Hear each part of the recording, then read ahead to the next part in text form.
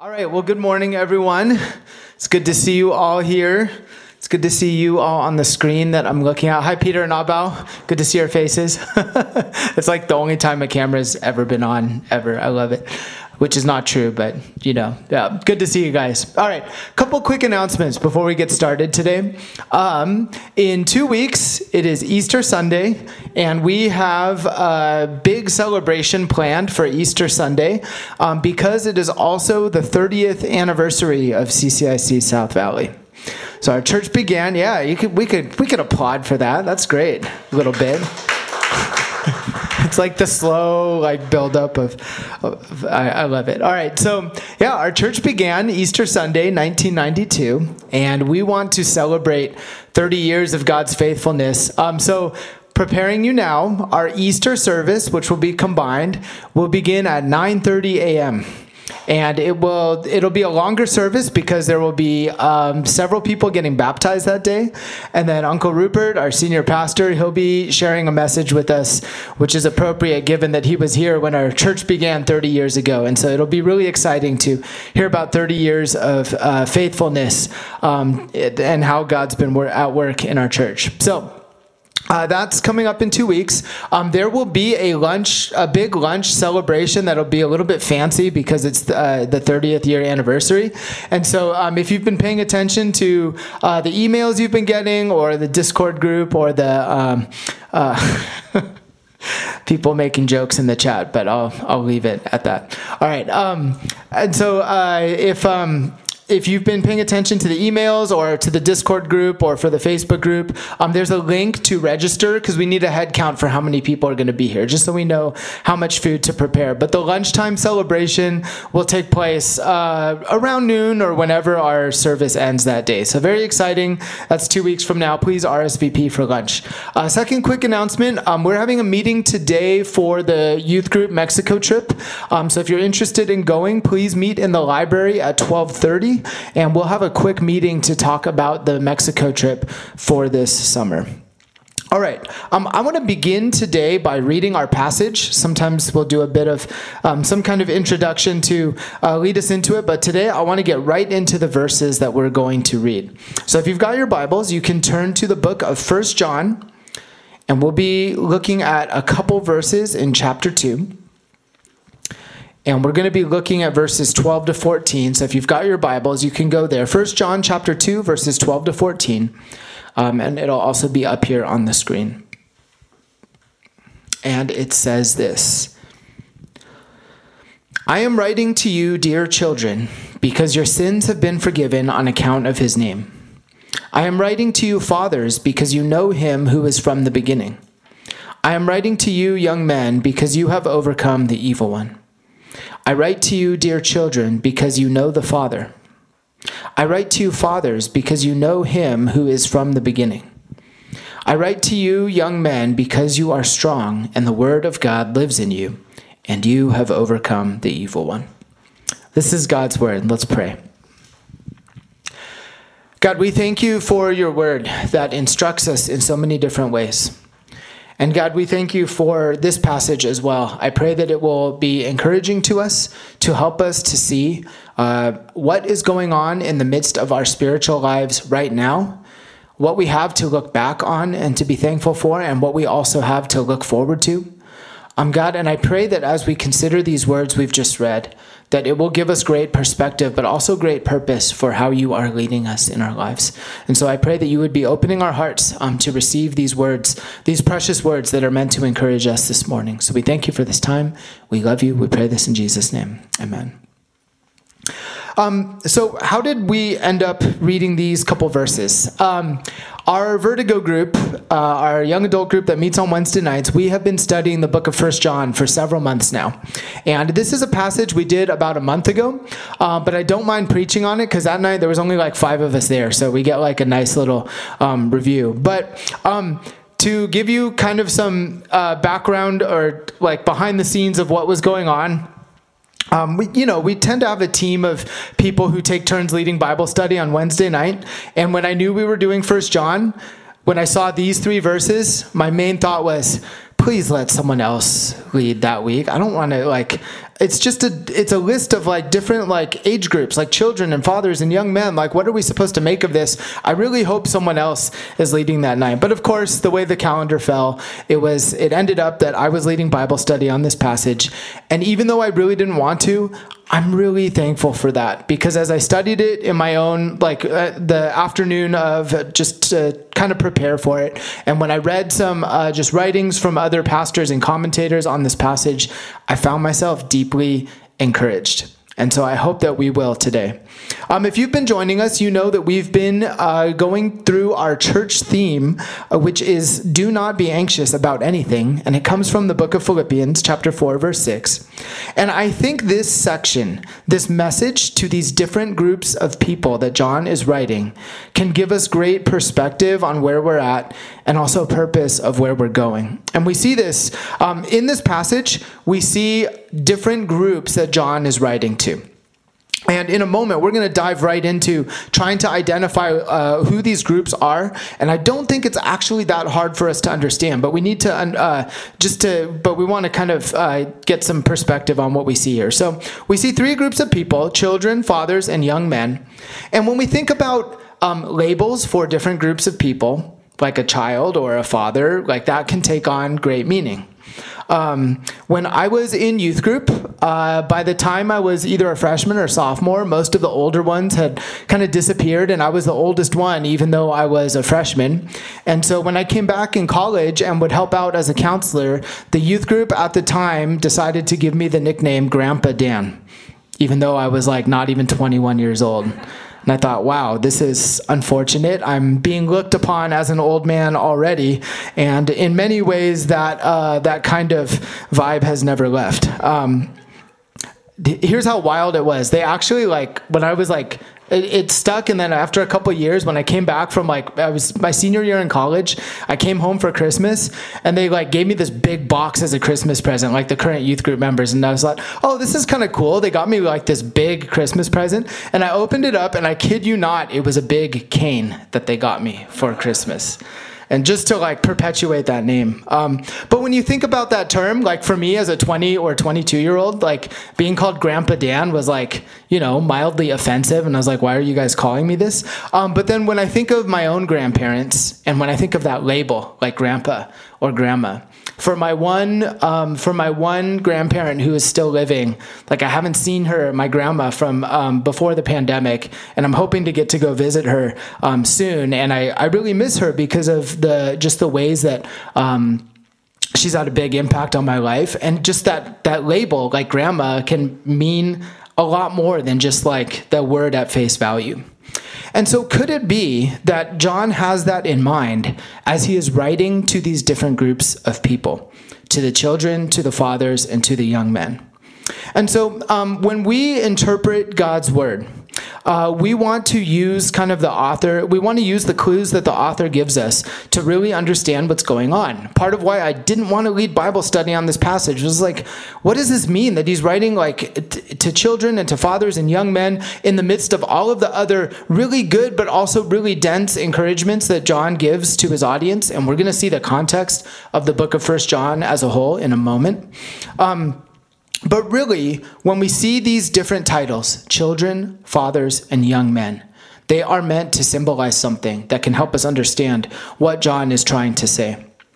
And in order to do this, we're going to have to see that though we're used to thinking of children as a certain age and under, or fathers as someone who physically has a child, John is speaking spiritually here. What he's trying to show us is we have different titles for people in our lives: parents, children, young, old, whatever, all these different titles that we might have. And John is saying within the body of Christ, within the family of God, there are also spiritual stages to our growth.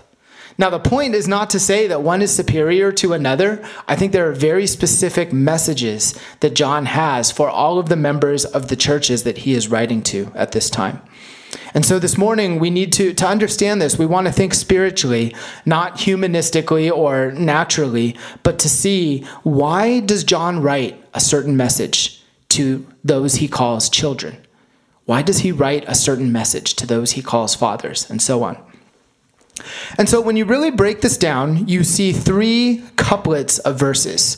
From verses 12 to 14, there are two sentences addressed to the children, two sentences addressed to the fathers, and two sentences addressed to the young men. And so I think if we're going to think spiritually about this, just go with me on this. John uses the phrase children many times in the book of 1 John. And the reason he's doing that is he's trying to show the close relationship that he feels towards all of the believers that he's writing to in the churches that he is addressing.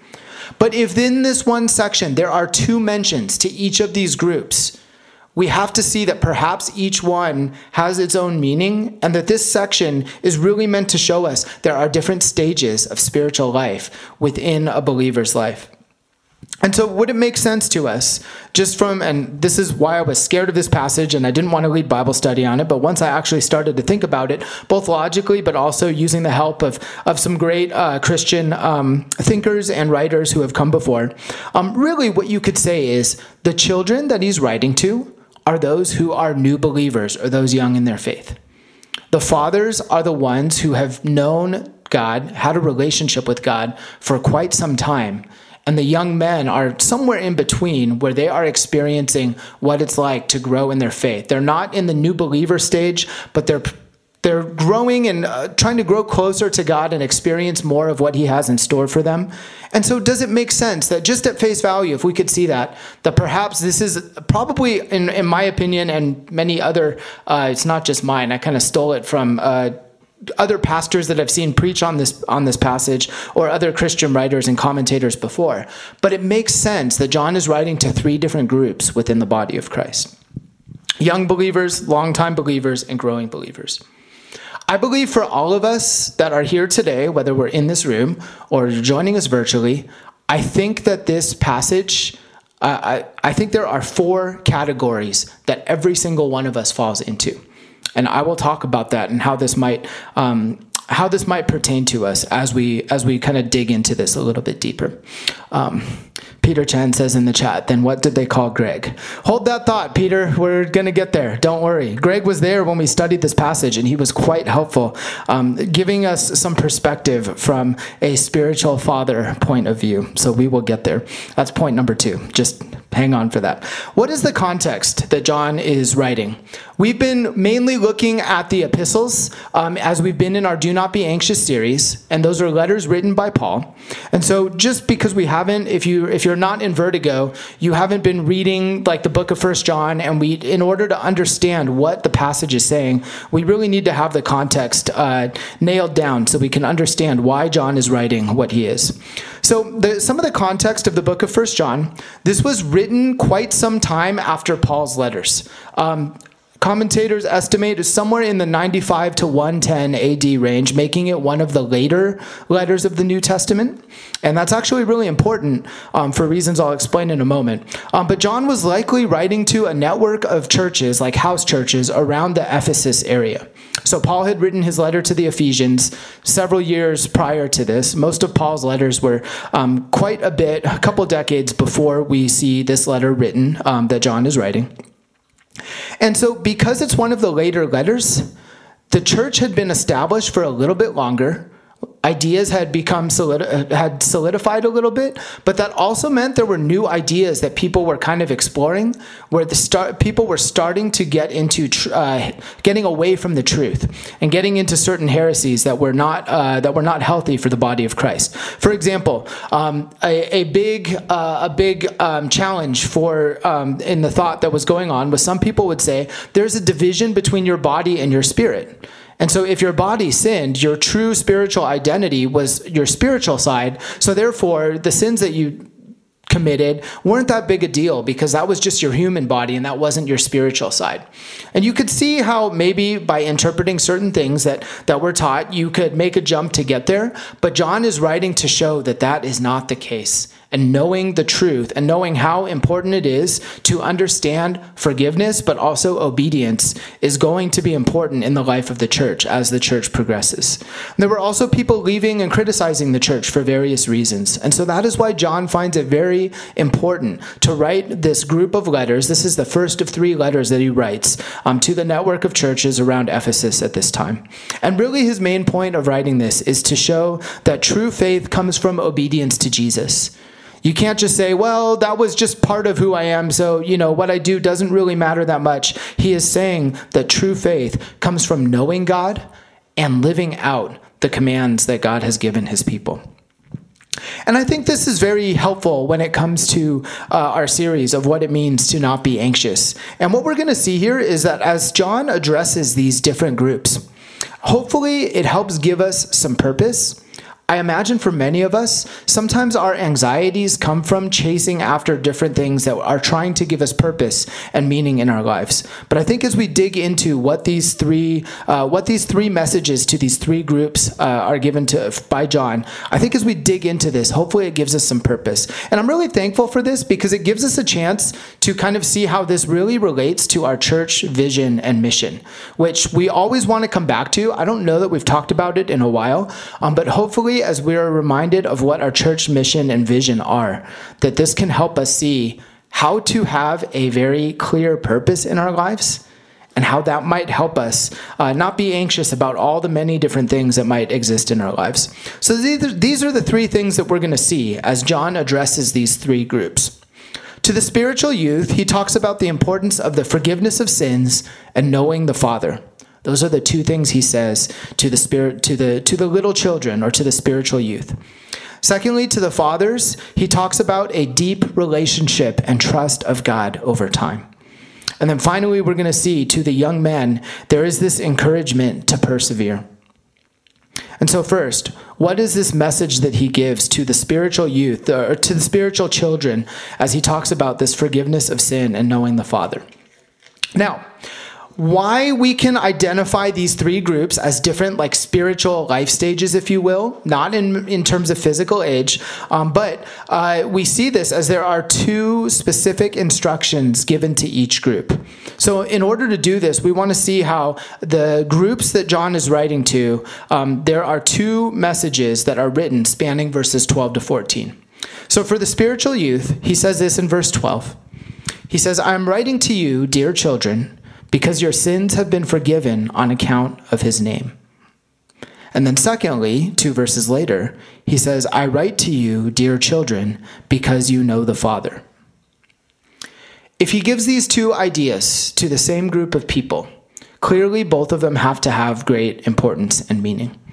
And so the first thing, when he says, dear children, if we are thinking spiritually about the identification of these groups, as I said before, we can safely assume that John is addressing new believers or young believers, those who are very early in their spiritual journey.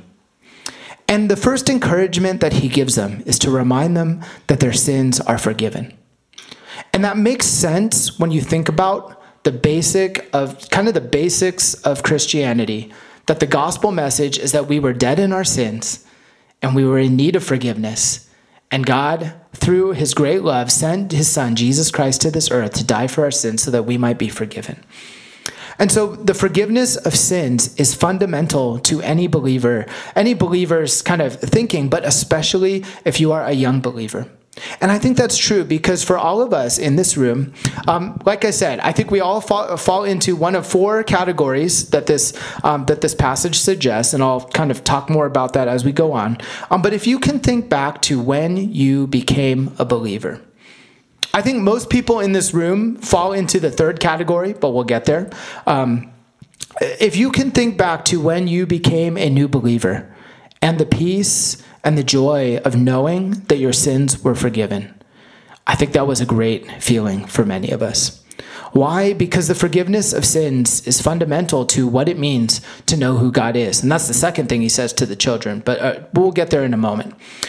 Have you ever experienced what it's like to be deeply forgiven by someone in your life? even outside of your relationship with God, but have you experienced deep forgiveness? Because if you have, you know that it feels so much better than anything else that I think this earth has to offer us. One time, a couple of my friends and I, we were just hanging out and we were joking around about a bunch of stuff. And in our joking, I forget exactly what I said, but I kind of like shared something that was very personal to this friend of mine that really hurt him in that moment. And after I said it, I realized, wow, that was the wrong thing to say. It was incredibly insensitive. It was kind of it was regarding something he had shared with me about kind of his personal life and things that he was struggling with. And then just because sometimes I have a big mouth, I just kind of blurted it out at the wrong time. And I felt terrible after that. And later on, I called him to apologize and say, hey, that was really messed up on my part. I don't know. I think I was just trying to make people laugh, but I didn't consider how hurtful that would be. And though it was, and I won't forget his response. I don't remember what he said word for word, but even though he said, yes, it was very painful for me to experience that. But because our God has loved us, I can forgive you. And that was really powerful because there is something incredibly powerful about forgiveness. If we don't value forgiveness, then we are really not experiencing the core part of God's being, our Savior, the forgiver of sins. This is a good time to see how this verse, these instructions to the little children here, tie in with our church's vision. If you've come to our church for quite some time, hopefully you know our church vision by heart. I will spare us the time where I try to make us all guess what it is or remember, but we'll just look at it. The church vision that we've had for upcoming now 30 years as we celebrate in a couple weeks is this, and it's based off of Luke 4:18 and 19. But it simply is described in one phrase, that broken and captive people will be healed and set free in Christ Jesus. At the end of the day, that's what we want to be about as a church, that we would be experiencing what it feels like to be set free because we no longer have to be bound to our sins because we are forgiven by who God is and what he's done for us. And that's really important. That's fundamental to the Christian life. And I think that's why John is writing this as an instruction to the little children. Now, if he writes two ideas, they both must be of great importance. And so the second one is to know the Father. He says this in verse 14, I write to you, dear children, because you know the Father. And so to know the Father, I think relates back to the first thing that he says, is to know that as a Savior, God wants to forgive us. He loves us so much. That's why he would send Jesus to this earth. And so when I think about when I can look back and say, when did I first become aware of the relationship that I had with God as my Father? I think back to one of the youth retreats that I went to in high school. And I had been coming to our church on Friday nights, on and off, but the church that I previously attended with my family on Sundays, I hadn't been in a long time. And if you've heard me share some of my testimony about that time, it's been a while, so I'll rehash it a little bit. But at that time when I was in high school, I was playing for a club hockey team, and all of our practices were Sunday mornings. And one thing that happened as a result of that is I had a close friend who lived on my street that was on the same team. And one day after practice, he asked me, he said, Dan, isn't it weird that we practice on Sundays? Because don't you always go to church with your family? But as a 15-year-old who just wanted to fit in with all my friends, I said, oh no, that's my family's thing. But I don't believe in God. I don't want to go to church. I'd rather be here playing hockey with you guys. And that wasn't entirely true. I can look back and see there were ways where I still, part of me still believed in God and wanted to know him more, but I was also very swayed by how people might view me in the moment. And so, and my friend who asked me this, he actually gave me a chance. He said, no, I think it's cool when people actually have some kind of religious conviction. I think it's great, if that's a part of your life. But in order to fit in with the team, I didn't want to admit that I actually knew who God was or went to church. And then I went home feeling terrible. It's I figured, okay, I only need one more denial to catch up to Peter, and then I'll know how Peter felt. But when I read that passage, that's what always comes back from my mind. And even though I wasn't really sold on going to that retreat, when Greg got me to go, I remember feeling this overwhelming sense of, God is not disappointed in me. He's not holding it against me that I would lie about my own faith or that I didn't want anything to do with him, at least as I described it to my friends. But I felt loved and accepted and forgiven when I went to this retreat. And that was the time where I think knowing the Father really became real to me. And so while I would not describe myself as a spiritual child when it comes to these groups anymore, I need to look back on this because sometimes I forget the importance of forgiveness. And wherever you are at in your spiritual journey, I think there is always great joy in looking back on when you first met Jesus and being reminded of how in that moment when you came to know him, it wasn't just that you had this sense that God was with you, but that you were also forgiven for all of the wrongdoing that you've done in your life. And how important that is, how fundamental that is to knowing who God is. And I know I need to look back on this because sometimes I forget that God is forgiving me over and over again. That's who he is. That's what he's about. Now, if that is fundamental to what it means to believe in God, to be a young child in the faith, to know that you're forgiven, and to learn what it means to know the Father, then we also want to see, well, where are we going? Where are we going to grow into? Now, I thought about leaving the fathers to the end because there's this progression, right? Children, young men, and then the fathers. But last time I preached, I said I was breaking a rule that my preaching professor gave me where you're supposed to go in order that the biblical author did to respect what he's saying. So I'm going to do that this time. I'm not going to break that rule 2 sermons in a row. So what we see here then, and why I think John would write first to the children, but then to the fathers, and then come back to the young men, is he's trying to paint a picture of where you are going in your faith, where you are going to get to, what you are going to experience. If the forgiveness and knowing the Father is fundamental to knowing who God is and part of the early stages of spiritual growth, this is the kind of the end result of what it means to have a deep relationship with God and trust him over time. And this is the instruction that's given to the spiritual fathers, and we see this in the second couplet. At the start of verse 13, John says, I am writing to you, fathers, because you know him who is from the beginning. And then in verse 14, he says almost the exact same thing. I write to you, fathers, because you know him who is from the beginning. In the first couplet, in the instructions to the children, it talks about the forgiveness of sins and knowing the Father, 2 things that are both extremely important. But it would stand to reason that if the fathers are addressing those who have known God for quite some time, they are more experienced in their relationship with God, it makes sense that he would only have one piece of a message for them. Now, why is it the same?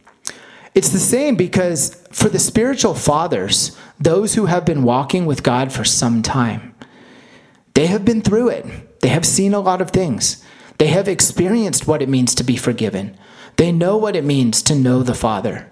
And so they can go deeper into their trust with God and their relationship with God to know him who is from the beginning. It was great to have Daniel come and preach to us last week after coming back from his sabbatical. And I think he mentioned it in his sermon, but he's also mentioned it to me multiple times when I've met up with him since the birth of their new baby boy, Toby, that being a father gives him a brand new perspective on life, that those of you who in this room are parents, you have been through that as well. And so though he is very sleep deprived at this moment, you can see it is a huge piece of God's wisdom that has been granted to him. And you see that when you have a child, suddenly there are new problems and new struggles that you have to experience, that you have to persevere through. And so what does that mean then for someone who is considered a spiritual father? They have seen all kinds of things. And there's a more literal meaning to that we'll come back to in a moment. But what does it mean that when John says, for you spiritual fathers, you know him who is from the beginning? What does John mean by that? If we go back to the first chapter, in the first 2 verses of the book of 1 John, chapter 1, this is what it says. This is how he starts this letter. That which was from the beginning, which we have heard, which we have seen with our eyes, which we have looked at, and our hands have touched, This we proclaim concerning the word of life. The life appeared, we have seen it and testify to it, and we proclaim to you the eternal life, which was the Father, and has appeared to us. Now, though John is writing this letter towards the end of when all of the New Testament was written, certainly John was someone who had seen Jesus up close, and he knew that not only had he seen him in the flesh, but he knew as the Son of God, he knew that he has been there from the beginning. Where do we get this idea? If it's the same author, and you can tell, like, stylistically that the Gospel of John and the epistles of John are written by the same author, you see the same kind of language about knowing him who was there from the beginning in the first 4 verses of the Gospel of John.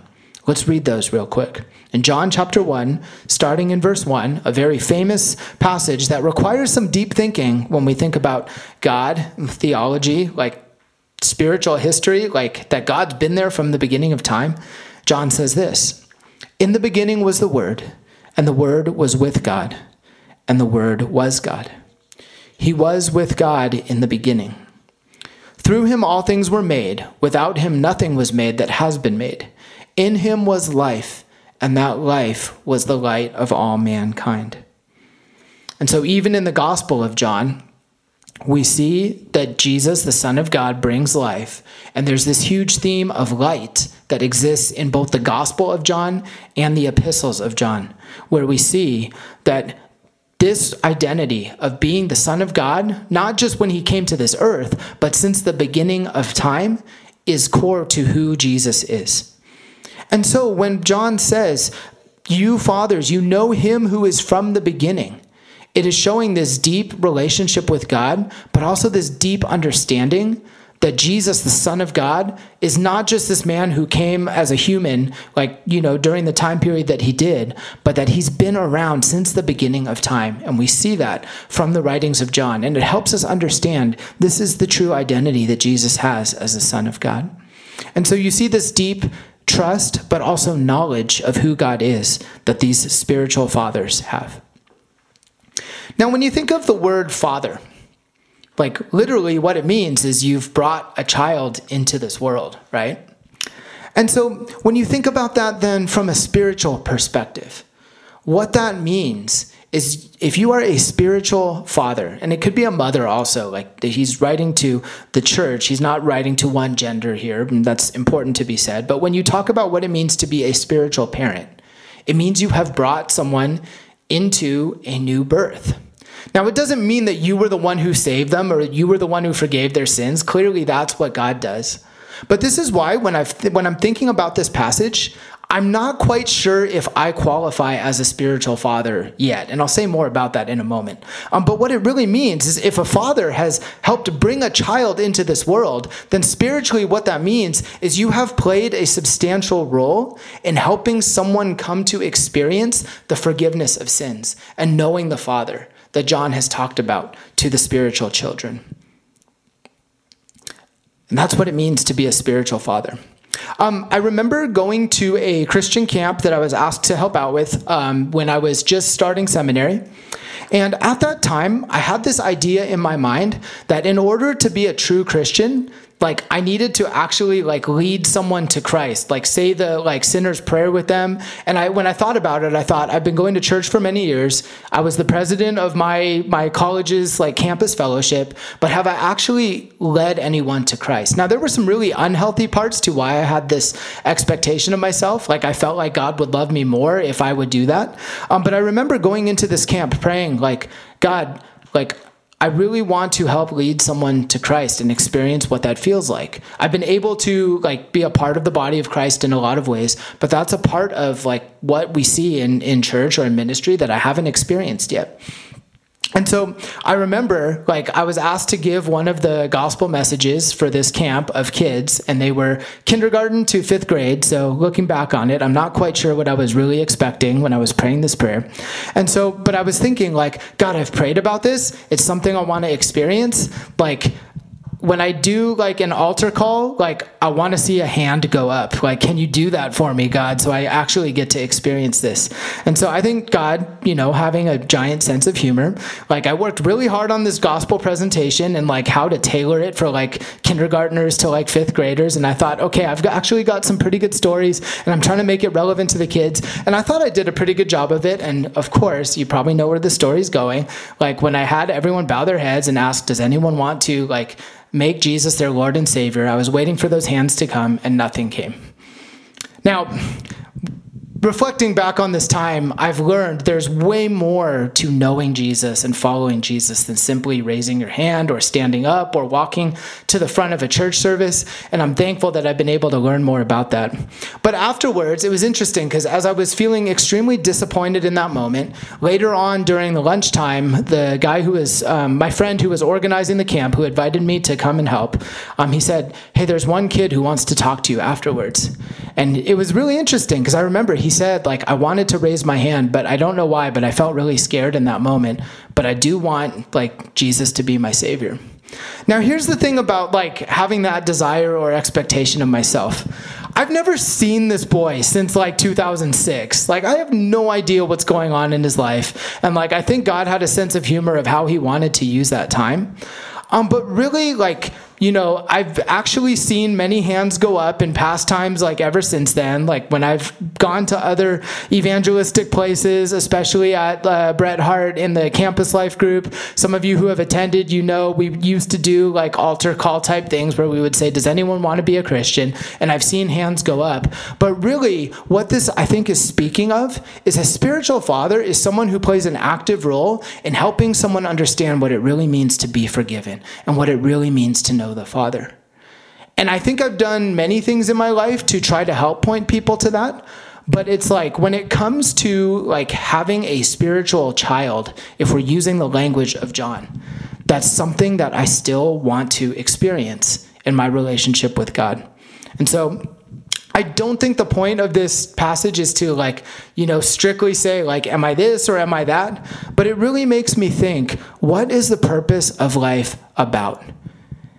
And that's where it's a good time to remember what our church mission is. If our church vision is that people would be healed, broken people and broken and captive people would be healed and set free, how do we do that? This is the mission statement of our church. And it's this: making disciples who have had their lives changed by God and sending them out.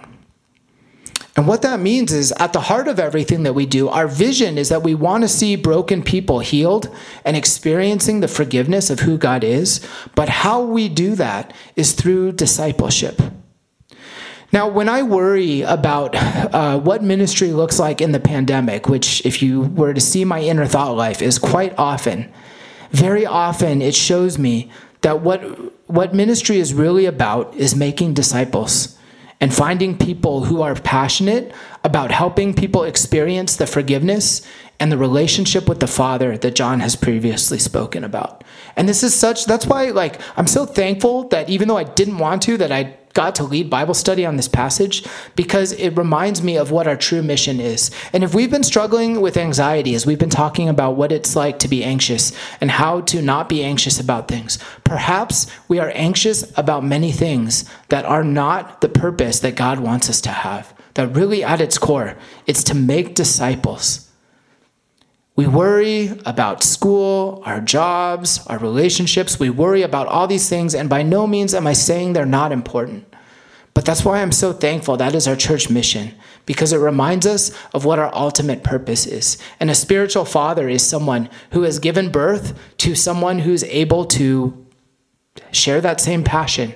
And I can't, this is where I'm not sure where I fall under in this list, because it's do I know anyone who I've actively discipled who is now doing the exact same thing? And maybe I'm just not thinking about it hard enough, and maybe that's not the point, but it's really, I think it would be really amazing to think about what it would be like for someone that we would disciple who would go and then be able to do the same thing. When I think of how much reverence I have for my grandmother and how much joy when I've talked to people who have become grandparents, how much joy they have in seeing their grandchildren, there's something really amazing about it from a physical, just human perspective. And I think there is something that could be so incredibly powerful to look forward to if we were to ask ourselves the question, what would it be like to have spiritual grandchildren like around? Where it's like people that we've discipled would then go on to do the same thing. I think that's the heart of why our church mission is what it is. And perhaps in the many different battles of life, we forget that. But the fathers don't need to be reminded of that. He simply says, you know him who is from the beginning. Finally, we come to the spiritual young man, which is where I think many of us fall under. I believe there are people in this room who have discipled people who have come to do the exact thing that they've been doing. And this is where I would point to Greg as a great example, just because when I look back on, I was joking with Enoch last summer when we were packing up all the equipment to go to our youth retreat that was in the CCIC Cupertino parking lot. And I don't know why my mind came to this. I was tired. We had just loaded up all the equipment in his car. And then I looked at Enoch and I was like, man, Greg was my age when he did this every Friday night. And one Friday of this is making me wish I had never been born. I'm so tired right now. How did he do this year after year after year? But I would hope, for as much as I talk about Greg in sermons, I would hope that he has great memories of the time he spent in youth group, because Greg actually discipled many of my friends who are now in ministry. And that is probably such a great joy to see people who have come through our youth group before. And so in some ways, I'm happy to consider myself Greg's spiritual child in that regard, and then it's time to give him spiritual grandchildren in some sense. But I think that's the amazing thing of how we can make sense of these different groups that John is talking about. So finally, when it comes to the spiritual young men, we saw in the spiritual children, there is two messages: forgiveness of sins, knowing the Father. And for the spiritual fathers, it says the same thing, because there's just this one thing that he wants to remind them of, or just be thankful that that's a part of who they are. The message to the spiritual young men is kind of similar, with a couple things thrown in there. He says in verse 13, I write to you, young men, because you have overcome the evil one. That's the crux of what he's saying to the young men.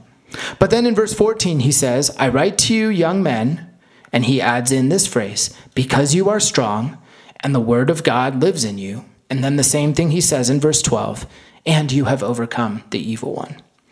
And what this shows us is, if you understand that you have been forgiven of your sins, the encouragement to the spiritual children, if you know the Father, then the next step that you get to experience is you get to experience victory over the evil one. Now, I don't think this means that you experience that all the time. That's not what John says. But I think he's also giving them a reminder, hey, when the spiritual battles and the spiritual warfare come up, as you progress to the stage where you have this deep trust of him who is from the beginning, there will be trials, trial after trial after trial, that you're going to experience. But you can know that you are strong and that the word of God lives in you. And if you're not sure if you have this deep trust in who God is, which I think describes many of us, myself included many times, we need every reminder possible to remember, if you believe in God, if you have made him your Savior, if you know he's forgiven you, if you have a relationship with him, then you can trust and believe that you are strong. And where is that coming from? It's coming from the word of God that lives in you. And that's what the young men need to hear as different battles take place in their lives. And so hopefully we can see that this is a very interesting construction of what John says in these passages as he writes to these three different groups. I'd love to say more about the young men, but for the sake of time, hopefully we can see that that is the in-between stage, and they need reminders over and over again to know that they are strong, that the word of God lives in them. If you are not sure you would describe yourself as a spiritual father or someone who's actively discipled someone, the point of this is not to say, how come I'm not there yet? That's not the point. John is writing to the whole church to encourage the whole group. Growth takes time in many ways, and yet he's writing to these three different groups to encourage them at the stage that they're at. But if wanting to disciple someone, to experience what it means to know that you're forgiven, to know the Father, is something that you want to do, It's something that you don't feel like you've done in your life, but it's a place that you want to get to, which I think should be the goal for all of us. What God is calling us to do is to experience his relationship and his strength with us as we fight all the different battles that come before us. And I'm sure there have been many during this period of the pandemic. It's been a weird time. It's worn on our mental health. It's worn on some of our physical healths in many different ways. And there is battle after battle to be fought. And if you are growing in your faith, you need the reminder and the encouragement to know that you are strong, that the word of God lives in you. If there's a battle that you're fighting today, that you're struggling with, you're assured of the sense that God has forgiven you of your sins and that you have a relationship with God, but you're struggling to see what that means for your current circumstances. There isn't a specific answer that I think you need other than to say, you are strong and God's word lives in you. And that's what he gives those who are spiritual young men, those who are on their way to being spiritual fathers. And so when we think about these different groups, I think there are some ways that we can live this out this morning. That leads us to application. It says, and I think there's good value in being honest being honest about what stage we might be in, because I don't think John's purpose is to just say, hey, how come you guys aren't all spiritual fathers yet? It's something that he wants everyone to get to, but he's trying to show if you are a new believer, here are some things that can really help you right now. If you are growing in your faith and you want to be someone who can play a big role in discipling someone else, here are some things for you to think about. And we could be honest about what stage we're in, but when we understand and identify these three different groups that John is writing to, I think there's a lot of encouragement that we can draw from the three different reminders, regardless of where we're at right now. And so, and what I mean by that is to say, even if you don't consider yourself a new believer, and I don't think that's too many people in this room, don't forget about the power of forgiveness of sins and what it really means that at our core we have a relationship with God. I'm learning the joy of what it means to know that God is with me moment by moment. I wish I experienced that more because I very often forget. But that encouragement to the new believers is something that even now, though I've been walking with God for many years, that I need to hear over and over again. And this also means we can look forward to where we might be someday in having a deeper relationship with God. And when I look at the mentors in my life and I see the deep trust that they have of him who is there from the beginning, I can look at it and say, wow, God wants to lead me to get to that point in a way where it's something I can be excited about and not to feel condemned by, how come I'm not there yet? But something I can look forward to say, this is the growth and the patience that God is building in me that I can experience someday, that I can aspire to be a spiritual father someday, even if I am not at this point. And finally, we can rely on his strength to win the current battles that we are facing in our lives right now. I think all of us in this room and here on the Zoom room as well, I think we all fall into one of four categories, the three that are here. But if you're not sure if this applies to any of you, I would say the real test is to say, do I really believe that God has forgiven me of my sins? And if you are in a fourth category where you might say, I really don't know if I have a relationship with God, there's nothing wrong with that. But perhaps God has you here this morning for a reason to think about what it looks like, what these different stages of growth look like in the body of Christ, so that you might be able to know him who is from the beginning. And so as we live our lives, I hope that we can look at those who are mature spiritually in our lives and not to look at them in a sense of comparison and to say, how come I'm not there yet? But to say, wow, that's something God is going to help me experience at some point. And it can also give us great perspective in the midst of the battles we might be facing right now. And though I did not want to lead a Bible study on this passage, I'm so thankful that we actually got to have great conversation about it and to see why does John write to these three different groups and how can that encourage us in our lives. And I pray that that has been an encouragement for us this morning. Let's pray together. God, we thank you for your word. God, we thank you that no matter where we are at spiritually, God, you give us a picture of encouragement that we can look towards, just to be able to experience what you've done in our lives, but also where you might be leading us. God, I pray that we would trust the encouragements that we see here in your word. God, that we would press on to know you more, to remember that you forgive us unconditionally in the moments that we forget and in the moments that we fall short. And God, that we can look forward to sharing that joy with others. God, if we have been purposeless in this weird season of our world's history, or if we've been following the wrong purposes and struggling with earthly pursuits, God, I pray that we would see that the vision of having spiritual children and grandchildren and sharing with others the good news of what it is like to walk with a loving and living God over and over again, that would be our main goal. That we would deeply desire to be a part of helping people see that they are forgiven, that they can be healed, that they can be set free. And Lord, that is something that you want to just build into the fabric of our lives, not to be a part of our lives, but that we would deeply desire to see others be healed and set free, and that would be what our lives are ultimately about. God, we thank you for your word and the wisdom that it gives us. And we just ask, God, that we would just be able to hear these truths and put them into practice in our lives. We love you. We pray this in Jesus' name. Amen.